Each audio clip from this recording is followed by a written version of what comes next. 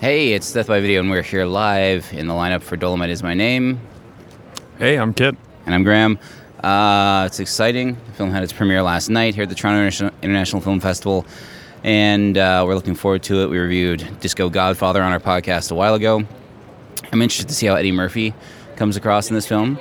It was from the same writers as Ed Wood and The People vs. O.J. Simpson, so I think it's going to be pretty good.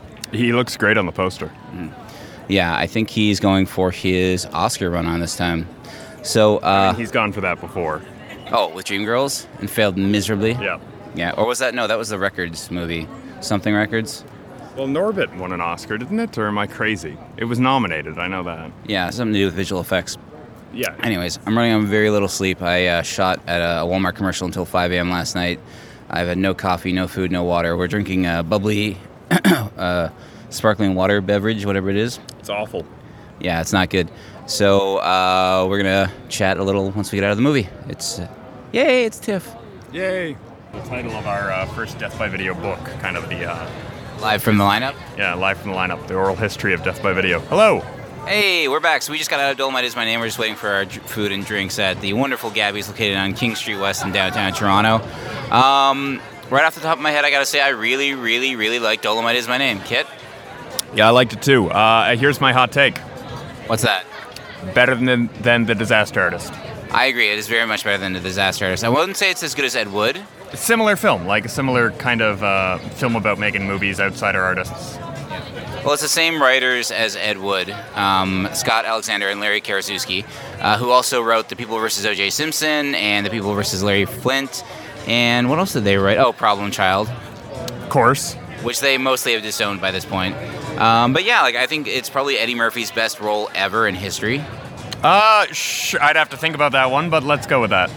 Yeah, I really, really thought he for a character that is so much caricature of a real person, I think he added some real moments of weight to it. Like, this film doesn't quite have the emotional depth that Ed Wood did with the scene where he meets Orson Welles or him being depressed and alone, but there's a really great scene where Eddie Murphy is alone in the studio that he's built playing Rudy Ray Moore, and Rudy Ray Moore discovers a photo of his basically family back in Arkansas where he came from, and he winds up cursing at the photo of his father, or at least the person who claimed to be his father. So Kit, I gotta ask you, so what are your standout highlights from the film? Oh dear. You don't need to lean in that far. I think this picks up well. Highlights from the film. I don't know. Just the costumes. We saw the costume designer Ruthie Carter after she came out and did a Q&A. The sex scene was good. The audience was really into that. That was funny. Everybody laughed. So that was kind of a highlight.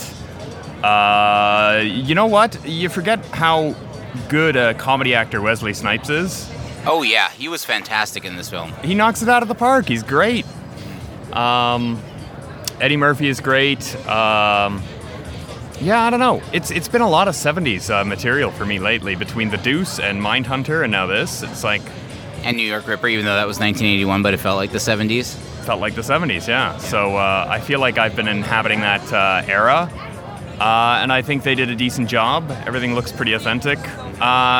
Initially, you know what? I liked the record store scenes at the beginning, too. With Snoop Dogg as the in-store DJ. Yeah, love that. That was a lot of fun. I don't know. Let me think. How about you, Graham? What did you really like? I really like the fact that despite, it could have been a one-person movie or one-person show, it was an ensemble piece. Every single character in there had a definite, twerk to them. There was Craig Robinson, like you said, Wesley Snipes. There was the actress who played Queen Bee. Divine Joy, and I can't remember her last name. Yeah. And, of course, Keegan-Michael Key was really good in it as the writer. So for Death by Video listeners who listen to our episode on Disco Godfather, he actually plays the doctor in Disco Godfather. The character that Keegan-Michael Key plays in this film is the actor who played the doctor in Disco Godfather.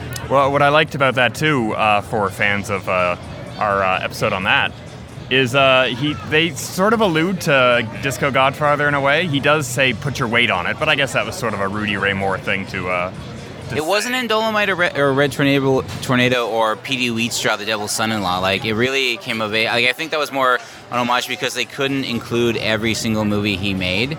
This film was really just tells the story of him going from being a totally struggling, record store clerk to being a successful comedian to being to making Dolomite and then finally having a premiere and being respected and not respected, but like really liked and really successful. Well, yeah, it's a film about Rudy Ray Moore. I think at this point of his career, he's in his mid to late 40s. Yep. Oh, our Caesars have arrived. Thank you. Oh, no. Yeah, we're all good. And I think, so it's about, making it even if after you thought you've missed the boat kind of thing, it's never too late sort of a thing, which is nice. Yeah, it's very much like a matter of like we tend to think like you peak when you're young, but this movie proves you can definitely peak when you're not young at all. So our delicious Caesars just arrived. We are day drinking at this festival, folks. So I'm going to say cheers, Kit, and we'll talk to you after the next movie. Oh, okay. Any other final thoughts on Dolomite Is My Name? I wasn't sure what to expect drama-wise or tone-wise, but they go straight comedy pretty much for this film. Yeah, it was more a comedy than anything else. Yeah, something more comedy than anything else. And I'm down with it. I'm looking forward to the Oscar race when it's between Joker, Dolomite, and Mr. Rogers for Best Actor. That'll be interesting. It's actors playing actors playing actors.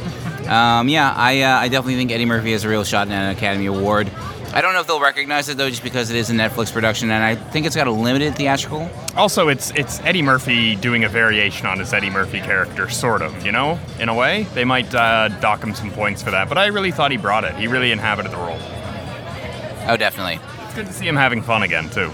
Yeah, he really hasn't seemed to enjoy a role since, maybe the first Nutty Professor in the 90s. Even then. Probably not since, Beverly Hills Cop have I seen him seem to enjoy himself so much. Way back in 1984, I think. Anyways, so your final thoughts were, it's great, and... Yeah. Fun. Cool. All right, so for this section of Death by Video Does TIFF, I've been Graham. I've been Kit. We'll be back soon. Bye.